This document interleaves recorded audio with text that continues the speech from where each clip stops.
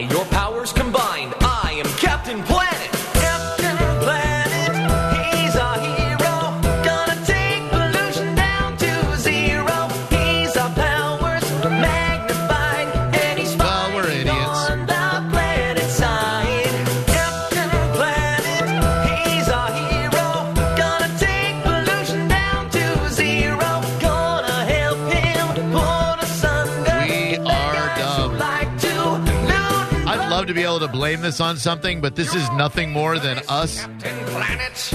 We're the Planeteers. You not answering? Be one too. Oh. Saving Oh, our man. planet is the thing to do. We're trying to reach Captain Planet, who we were supposed to call at 3:30, Hear what Captain Planet has to say. and I'm only about making excuses when there are legitimate excuses, and in this case, there's just no excuse. We're just idiots. We are just absolute morons. There have been times when we've forgotten to call people, but one of us will always remember. In this case, John, we both forgot. Yeah, which is it's actually shocking because I that should in no way Water, heart. represent how I feel about this man or that I absolutely love him, and he is legitimately saving the planet and trying to do his part to end the red tide, and I only hope that he finds it in his big Captain Planet heart to forgive us and that we can all still be friends. Let's hope that his commitment to forgiveness is half as much as his commitment to save this planet that humanity seems to be intent on ruining. Gonna help him. Where did you become familiar with this gentleman? I've just started following his stuff on Facebook. I remember seeing a post specifically, and he can correct me, when he was in Mulberry and he was testing the ground in Mulberry and he was getting disturbing readings on something, I believe connected to Mosaic or something along that line. And ever since then, I've just followed his stuff. He's very informational. He does stuff with kids. He's kind of a hippie, I think. I don't know if that's an offensive term, but he speaks so open and honestly in a way that just works when it comes to informing people on our beautiful planet and how we're ruining it. And instead of hand-wringing like the rest of us and going, what can we do about this red tide, he's actually doing something about it, and he may indeed have a solution that can stop the fish kill. Ladies and gentlemen, his name is Garrett, but he goes by Captain Planet. Garrett, thank you so much, and I apologize for our unforgivable oversight. Hey, you totally redeemed yourself, homies. I was laughing pretty hard on that. Yeah. That's good. That's good. We're really, really sorry. We don't. One of us usually remembers in times like that, but this time, John and I both screwed the pooch. So you deserve better. Yeah. Florida and 3:30 always means four-ish. Yeah, I suppose so. We suck. John, tell us about what Garrett put together that called your attention when it comes to this artificial reef. Well, yeah, so I believe it's down in Nokomis. Are you from the Nokomis area, Garrett? No, I'm actually just a Kansas boy who fell in love with Florida, doing my best to save her. But I do live in Nokomis now. Okay, so Garrett is actually. Do you prefer Garrett or do you prefer Captain Planet? Captain Planet's always easier to remember than Garrett Stewart. Rings the bell a little bit.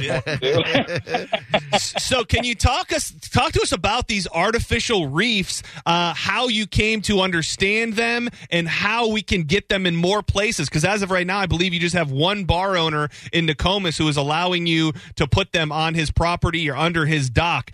Talk to us about the reefs and what do we need to do to get them everywhere to filter out some of this damn red tide? Awesome. You know, and just to ring a point, too, real quick, I have had several other businesses that are interested. St. Pete, Bula on the Beach reached out to me.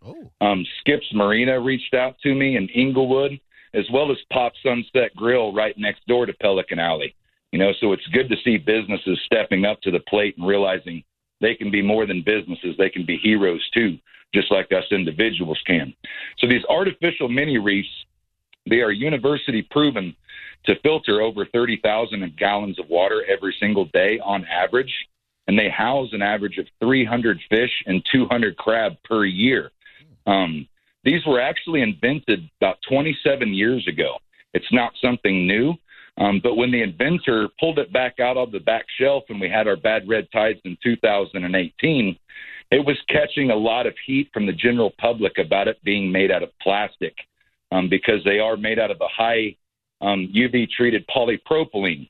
Well, I saw that as a problem because people think of marine plastics. I, for one, being Captain Planet, is hugely against plastics. But this is a different situation.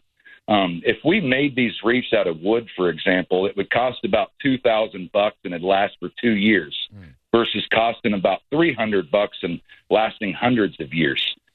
So this is a situation to where plastic can be used in our advantage. That way, we've tested this out to where it's not leaching any kind of microplastics. We have several years, as far as a few hundred years before it starts to do anything bad. At that point, we pull them out, and we have technologies from mushrooms that are available to eat plastic to literally making fuels out of them. That's a problem that we have another couple hundred years to fix. However, I don't think we have a couple hundred years to fix red tide.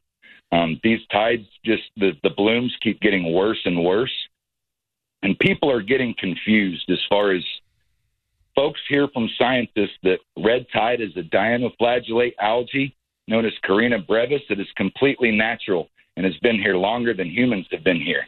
That is true. However, when I put Miracle Grow on a completely natural plant, it grows quite unnaturally, and it grows like a miracle, right? Yeah. So what we're finding is that human-produced pollution, as far as our nutrient pollutions, they are causing spikes in these red tides to where they cause more fish kills and they stick around longer. Back in 2018, if you guys remember, our biggest red tide event then lasted 1.5 years. Ugh. That's natural at all, guys. I mean, I'm saying that as an algae scientist. That's not natural whatsoever. Yeah. So it's all about doing what we can on nutrient pollution. I can't sit there single-handedly and close Mosaic's doors. Right. I can't stop single-handedly Nestle from stealing all of our water. What I can do single-handedly is sit there and drop as many artificial mini reefs in the water as I can possibly get my hands on, because these bad boys literally eat nitrates and phosphates out of the water. They literally eat algae. So the homies that grow on these reefs, they consume algae. When I say the homies, I call the plants and the animals my homies. Themselves are actually fish habitat. And they create a filter system because all of the different homies, from ascidians, sea squirts, bivalves, oysters, all of the different life that grows on these artificial mini reefs is actually what's filtering the water. Captain Planet, let's talk first about your website, which is ecopreservationproject.com, allowing people to become one with nature, as well as the time frame. Like, how long does it take once you drop one of these artificial reefs for the fish and the crabs to come along and go, kick ass, there's a reef here? Dude, I swear, I've got a video just from a few days ago from me installing a reef, and not even 2 minutes after, I'm shooting a video going, oh, cool. Look at the damn crabs already calling it home. So the fish and the crabs, literally, bros, they instantly move in. So this creates a habitat for our bait fish. And when you bring in the bait fish, then come in your mangrove snappers, and come in your tarpons and your snooks. I literally have charter boat captains on Anna Maria Island, for example, that tell me, Garrett, when I can't get fish for my guests, we just go to one of your docks that have the artificial reefs, and we slay them.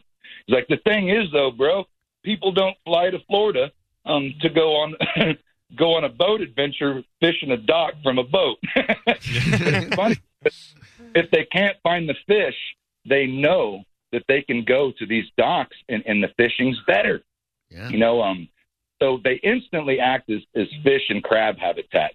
Now, as far as the homies that grow on the reefs that act as filters, I tell people that it takes anywhere from about 6 to 9 months for it to get fully developed. But in all honesty, boys, between me, you, and a fence post and everybody listening, I've gone back to these reefs in as little as 5 to 6 weeks and seen amazing growth. In fact, that video footage that you guys saw on Fox News the other night of underwater that was fully inhabited, that video was taken 6 weeks after I dropped the mini reefs in the water. That is so cool. John, what do you got for Captain Planet?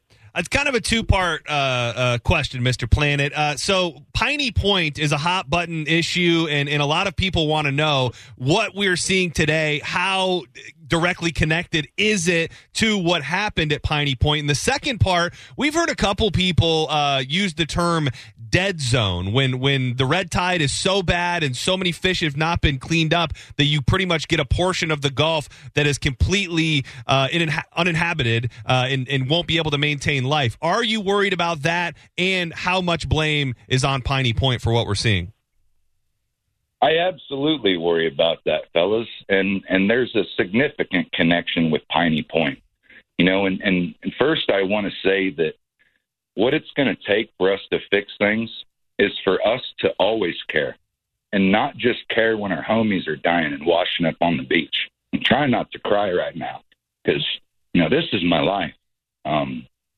I love the sea. I love the ocean. Those are my brothers and my sisters out there. I don't want to see them rolling up on the beach, but we have to care about this all the time. Sadly, I actually gave a talk called Piney Point, the ticking time bomb, about how this was going to happen. That talk was 4 days before the leak happened. Oh my goodness. I've been talking about it for years, but unfortunately, when it's only me and 5 other people that look just like Jesus showing up at the commissioner meeting, it doesn't help. It doesn't put pressure on our government. Guys, we owned Piney Point. Yeah. The state of Florida has had possession of Piney Point, from my understanding, for about the last 2 decades. But we didn't do anything about it. Yeah. So how can we expect companies like Mosaic to do something about their waste when we're not willing to deal with the waste that we've inherited from other extinct companies that have gone out of business? There's been companies here before Mosaic that have been doing the phosphate mining. So there is a correlation between the two. You cannot sit there and dump 250 million gallons of waste that's full of nitrates and phosphates and not expect to have a problem. The hurricane, it didn't help our situation whatsoever. Right. That was one of those where it could have been something good. It could have been something bad. Right. I explained to people a lot back in 2018 the reason why we had such a magnificent cyanobacteria bloom on Lake Okeechobee, and then the red tide is a lot to do with Irma. When Irma skimmed across Lake Okeechobee, she churned up that shallow lake, churned up those muck layers. Yeah. And then we're sitting there experiencing cyanobacteria, and we were dumping it out each side of the ocean. Well, when you take a freshwater algae, it's really not an algae. It's actually a bacteria. But we call it blue-green algae a lot, cyanobacteria. But when you dump that freshwater organism out into the ocean, it dies. So then the nitrates and phosphates inside of it are available to that dinoflagellate red tide, and then it consumes it and builds even more of that red tide up. So a lot of these things are directly correlated with one another. Right on. We need to reach a point to where we understand that Mosaic, the phosphate mining company here in the state of Florida, people don't realize that 70% of the fertilizer, the phosphate fertilizer used in America, comes from just east of Tampa. Wow. They don't realize 25% of the world's phosphate fertilizer comes from just east of Tampa. You guys are getting played. You guys are getting hustled as a state, and you're not even getting paid for it. I'm sure somebody's getting paid for it.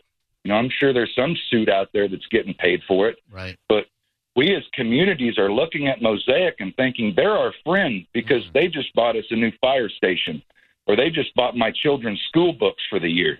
But the truth of the matter is, guys, for every 1 ton of phosphate produced by Mosaic, there are 5 tons of radioactive gypsum waste that's deemed so poisonous and so radioactive by the EPA that it's not allowed to leave the premises.